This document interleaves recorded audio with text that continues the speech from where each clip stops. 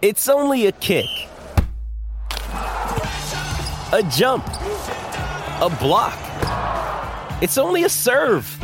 It's only a tackle, a run. It's only for the fans. After all, it's only pressure. You got this. Adidas. G'day, Mike Hussey here, but you can call me Mr. Supercoach. KFC Supercoach BBL is back and there's 25 grand up for grabs. So what are you waiting for? Play today at supercoach.com.au. T's and C's apply. New South Wales authorisation number TP/01005. Live across Australia on SEN Track. Giddy Up with Gareth Hall. Follow us on Twitter at SEN Giddy Up and text in anytime. 0499 736 736.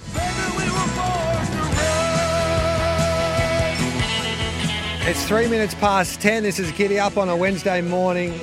Really looking forward to having a chat to our next guest for Girl Power. She is an absolute superstar.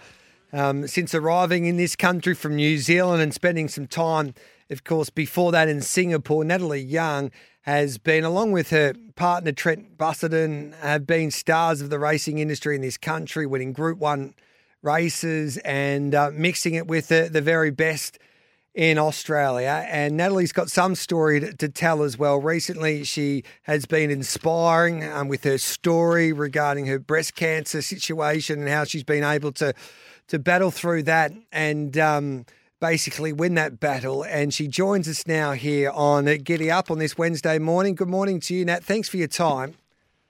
Morning. How are you? Good, thank you. First of all, how did you fall in love with racing? Were you born into it? How did you get involved in the game?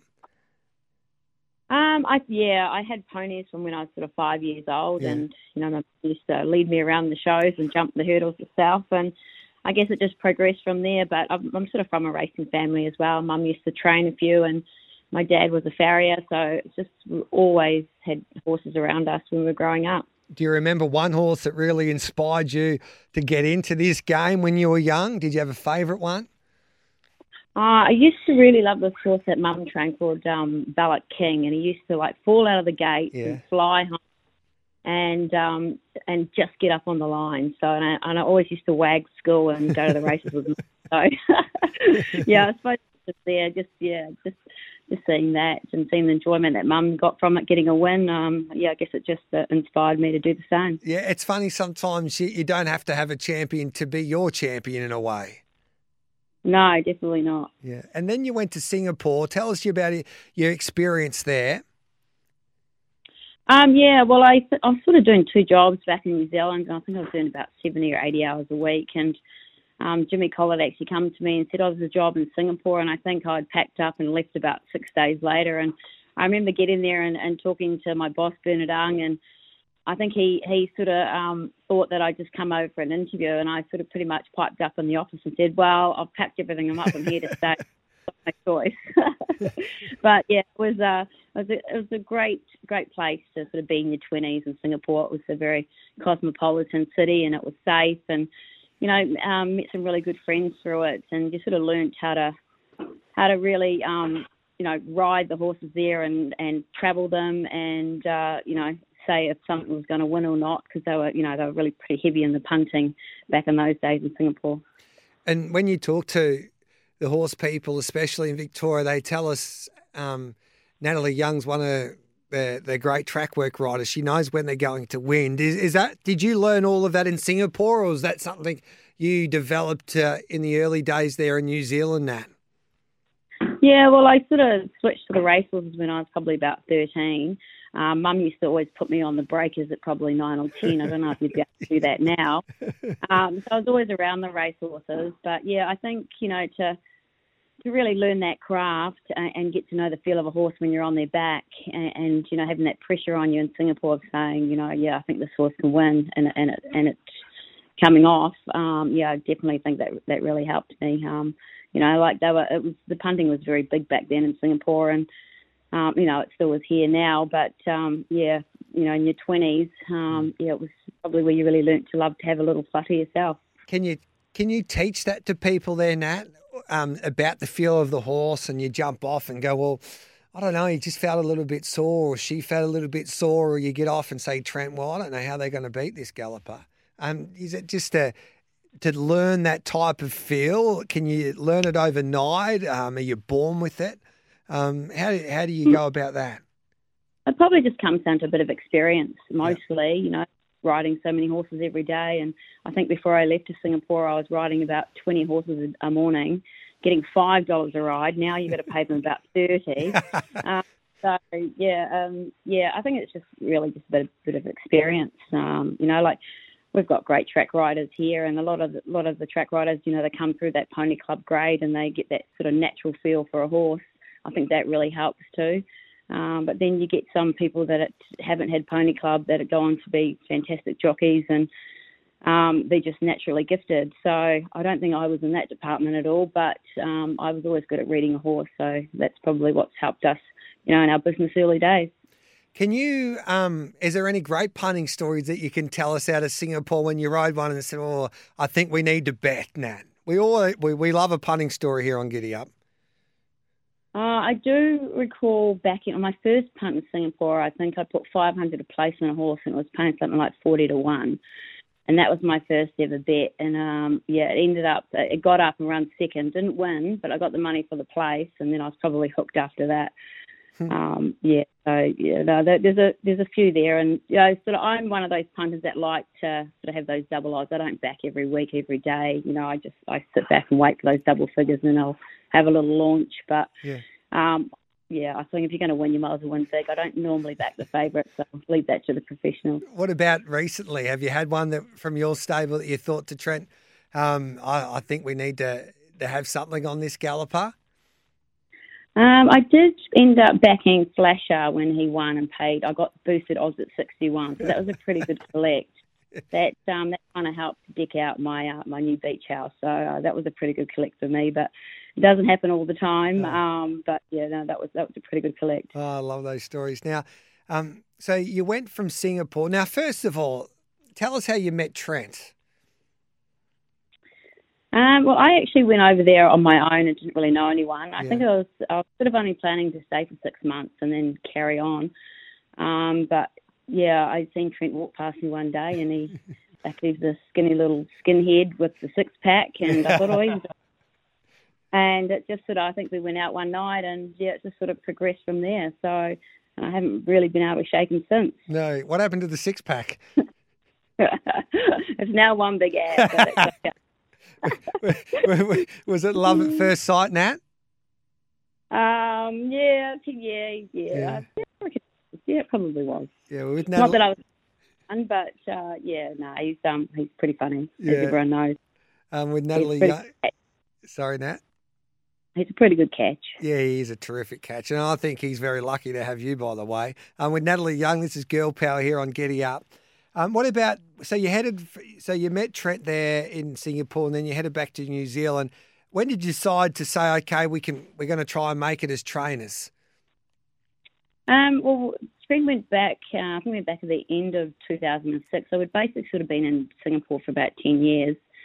And then Trent and Paddy took the licence out back home, and we only had a team of 20 horses. And I went back there, and I was actually riding work for Murray Baker for the first sort of couple of months. Just until sort of, you know, Paddy and Trent got some horses. And I probably made more money in that first 6 weeks back in Murray Baker's horses there, to be fair. That was actually quite good fun. Learned a lot in those sort of 6 weeks training-wise. Like Murray Baker, he's a fantastic trainer, as everyone knows. Learned a lot how to work them and hard and how we train them.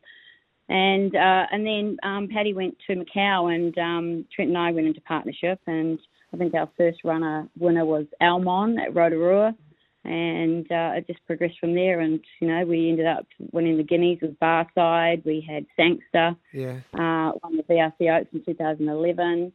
So, we always just had that sort of 2022 in work. So, we'd been back quite a few years, and then we were always bringing horses over here for the carnival. I was always sort of dragging the kids, a couple extra handbags and doing it all. And then we thought, well, we might as well just, you know, come over here and see if we can give it a go, and we'll either sink or we'll swim. What do you learn? What was the best advice the great Murray Baker gave you? Because we all know the success that he's had when he's travelled his horses to Australia, especially in our classics? I think he works them hard. They're fit, they're really fit horses, and he'd always know when to pull back when he needed to. He'd always gallop them over a mile or gallop them over 1,000. Good solid work, which you don't find as much the Australian trainers do here. They do a little more like the 8 and 4. So I suppose for us, just being Kiwi trainers, we always gallop them a little bit over a longer trip. I find was a little bit different. So. Yeah, and then, we got to have a go and brought him over and won the Australian Derby. And it was just sort of progressed from there. We'll take a quick break, Nat. Stay with us. We want to continue on this chat. It's great fun. On the other side of it, we'll ask you about your situation here in Australia, training at Cranbourne, and how big your stable has got, especially over the last couple of years, and the success that yourself and Trent have had. It's 10:13. This is Giddy Up with Gareth Hall on this Wednesday.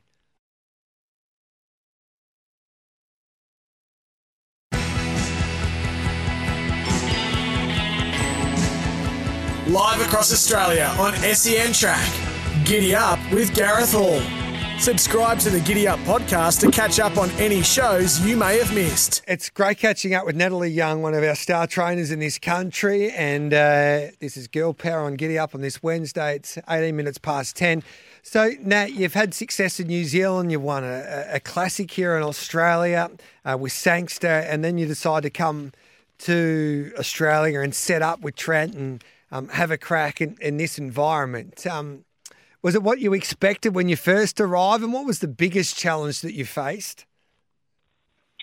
When we had sort of 20 horses on the first plane load, and we didn't really have any staff or anything at the moment, and we actually didn't even have the stable built at Cranbourne yet. Yeah. So probably about a few days before, we had to rustle around and then get some accommodation for the horses. And I think we were still shoveling sawdust, me, the kids and the nanny at the time, at 11 o'clock at night because the plane was arriving an hour later. So, and, for the first sort of few months, Trent and I were sort of punching around 10 horses each, around the track. But so, it was a slow build up. But we just started with the 45 for the first couple of years, and we've slowly progressed up to the sort of the 80 at the moment. So, it's been great. Yeah, I love a story like this because you sort of need to be brave, don't you? You have to you got to get out of your comfort zone, and then you take that massive punt to throw yourself into the deep end, basically, in a tough environment. So what inspired you to make that decision to come to Australia? Well, we were sort of, it was just a matter of juggling, one of us over here for the carnival, and always loved the Australian racing. Australians, they just love their sport, and the prize money's better, and you got more opportunity to place your horses with your racing every day of the week. So it was just kind of a no-brainer, and we just thought, well, I didn't want to sort of be 50 down the track and look back and go, God, I wish I'd done that, taken a punt. So, and we talked to a few trainers at home, and they were all like, yeah, go for it. You got nothing to lose. You might as well give it a crack. So that's what we did, and, it was just a matter of building the team up slowly and getting the horses around us and winning races in that first sort of few months, those horses lining up. And I think our first winner was Old Farm Road at Cranbourne, and that was our third runner. So it just progressed from there. You had 80 horses now in work at Cranbourne. Has that exceeded your expectations? Did you think that you would ever get that big? I think you kind of need to have that number to be really competitive, or sort of to be up in that sort of top 10 in the training ranks. It does become a little bit of that numbers game, but, we've sort of got the 80 in full work, and we've got sort of 20 that's in the sort of pre-training barn. So it's just a nice number. You can have horses going in and out all the time, and then you've got a few out spelling. So, you're always heading off to the sales and putting your hand up, and then bleeding out your butt for a while until you pay them off, and just trying to find new owners. So it's, there's a lot of avenues you've got to go to make your business module work. But the main thing is getting the winners and just making sure you've got that flow of the winning all the time. Do you enjoy? Focus on. Do you enjoy that, Nat? I know that you love a punt, but the punt that you need to take at the sales to spend millions of dollars and then try and find owners to fill them up. Do you enjoy that side of the game? Yeah, I actually really love that side of it. I love getting out out there and looking at them at yearling time. Just seeing how much they change. You buy them at yearling times, you get them in the stable a few months later, and they go through that breaking in process, and then they come into you, and you get to see how much they change and what they can progress to. So, I love that side of it. They're just like your extended kids, really. So they've all got their own different personalities, and you can sort of early days, you sort of try and figure out which ones are going to make it to spring grade, autumn, and so it's important to have those horses in early to get a little bit of a feel for them. And now you train for some of the biggest owners, if not the biggest owners in the game in this country. And racing and training horses is so much more than just jumping on their back in the morning and getting them prepared for the races on an afternoon or at night these days. You basically need to be a CEO of a company in a way, Nat. How have you been able to adjust to that side of the game? Well, in New Zealand, it was sort of our own business as well. So, you just got to have a good team around you. You've got to have a good office person. We've got that in Melinda, and you've got to have just a really good key staff, basically, and you've got to look after them. At the moment, it's the industry crying out for more staff. It's not just the racing industry, all industries. So it's just about a matter of, putting the people in your team where they're good at, finding their strengths and weaknesses, and everyone communicating to know what's sort of going on. And then you've got to deal with the owners on the other side of it as well. So, there's a lot of lunching, which I usually leave that to Trent. I call him to lunch a lot.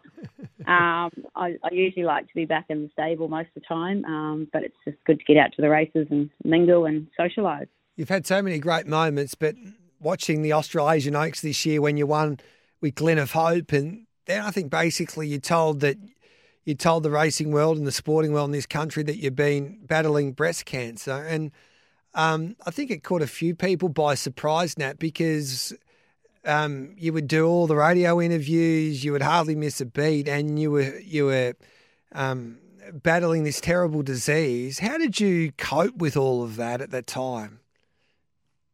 I sort of got diagnosed this time last year, basically, and it sort of really progressed pretty quickly onto treatment. And I did 6 months of chemo, and then surgery, and then I just finished radiation, and now I'm on tablets.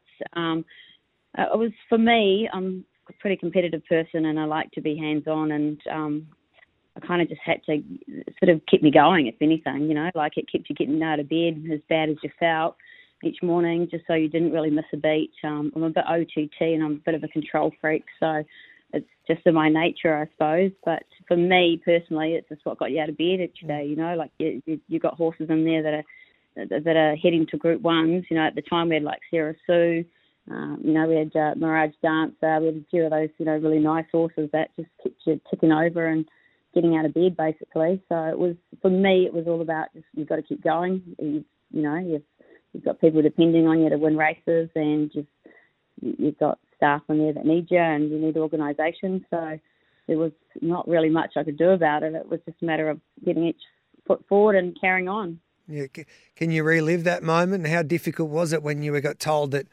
you had breast cancer? Nat, what was your response, and how much did that affect you at that time? I kind of sort of knew. I sort of, I'd been in Queensland for 6 weeks up there with horses in June, and I'd found a small lump, and then I sort of got back and forgot to go and sort of get it checked out. And this is the message that I sort of want to get across. If you're feeling things, go and get it checked out. The way I probably left a little bit too long, probably 3 months, and it had progressed so quickly that, it had gone to the lymph nodes, and, after it goes there, it can go into the rest part of your body. So basically, it was pretty full on treatment, but sometimes you've just got to really take a step back and go, well, I've got to get this sorted first. Your health is extremely important. Yeah. But yeah, it's like October is Breast Cancer Awareness Month. There's I think it's about 37 women every day that in Australia that get diagnosed with it. So it's become such a common thing, and we all know someone, family member or a friend that's actually gone through it. So it's just really important to self-check and get checked early. If you're over 40, go and get checked if you think of anything. What was basically. What was the toughest moment going through all of that, Nat, for you? Probably chemotherapy. I think that was it makes you feel awful. Like modern medicine has really progressed in the last few years, thankfully. But just having to be somewhere at a certain doctor's appointment, and they were daily or weekly, and you sort of got to leave the stable early. So it was really just managing that and not being in the stable as much as you'd like because you've got to dash off to a doctor's appointment. So that's probably the most frustrating thing that I found. And just not feeling your best. You feel a bit lethargic, you're feeling crook, sick, and, you've got chemo brain and you're trying to function and sort things out. But you just got to keep persevering and get through it. There's not really any other choice. And how do you feel now, Nat? And how did obviously the treatments worked pretty well. So what's your situation now with it all? So I've got another appointment in the 5th of October, I think. But I think the surgery and the chemo worked really well and the radiation. So now I'm just on estrogen blockers tablets for life. So I've just been managing that in the last sort of 4 or 5 weeks, which, you're putting a drug into your body that is a bit foreign. So there's a few little side effects, but it's just starting to level out now. So I'm just starting to feel a bit more myself and getting my energy back, which is pleasing because that's probably what I most struggled with was the fact that the lack of energy. I usually don't stop. I'm pretty full on all the time through the day and going here, there and everywhere. And you just got to go, I just need a bit of time out. You're an inspiration, Nat, and it's been amazing to see what you've been able to do after going through, I would imagine, the toughest time of your life. So, and now you can help try and fight this disease and help women get on top of it a lot early. And as you pointed out, that if anyone listening this morning to your story, if you can feel a lump in your breast, you got to make sure you go and get it checked out straight away. Yeah, you do. I mean, that's the sooner you get onto it, the better, basically. And that's just, it's such a common thing. I think it's really important. Even if you're a little bit in doubt, like you can get into appointments pretty easy, and it's just worth checking out rather than waiting 6 months down the track. And the outcome's going to be a lot better if you check early. Nat, what's going to be your best chance this spring of Group 1 glory? Do you think you got a Group 1 horse in your backyard? Well, we're probably not quite as strong as we were last year. We had a great season last season, but, we had Sarah Sue go to stud. We've had Forgot You do a suspensory, unfortunately. But we've got a few in the works. We've got some nice little 3-year-old fillies, Oaks Chances. I really like a filly, Foxy Cleopatra and Starian. Starian's coming tomorrow.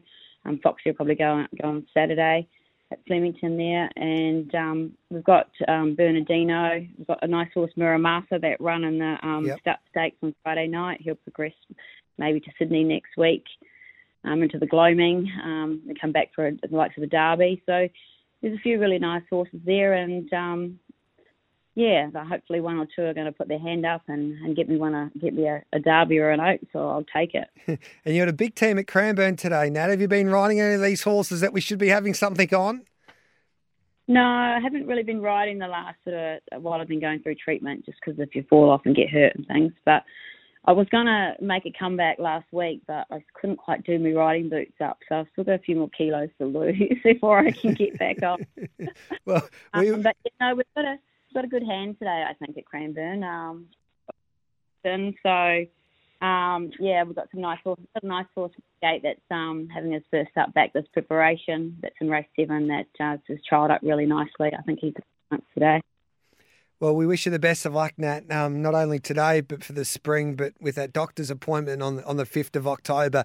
As I said before, you're a bloody inspiration. Thanks for telling your story here on Girl Power on Giddy Up on this Wednesday, and look forward to chatting to you when you win that Group 1 this spring. I hope so. Thanks a lot. Thanks. There's Natalie Young there. And what a star she is at 10:31 news time. On the other side of it, some more racing news, big footy news breaking as well. Joel Selwood, press conference today with the Geelong Football Club and about whether he will play on or not So it'd be interesting to see what the skipper does from the Geelong Football Club. We might have more on that straight after the news. And then Troy Little will join me because we need to try and find out our dog and maybe get a short list regarding who the Sports Entertainment Network will be going with for the upcoming Phoenix, which is Greyhound Racing's only slot race. The SEN app is now compatible with Apple CarPlay and Android Auto. So connect your car now to listen anywhere, anytime. When making the double chicken deluxe at Macca's, we wanted to improve on the perfect combo of tender Aussie chicken with cheese, tomato and aioli. So, we doubled it. Chicken and Macca's, together and loving it. Ba-da-ba-ba-ba. Available after 10:30 a.m. for a limited time only.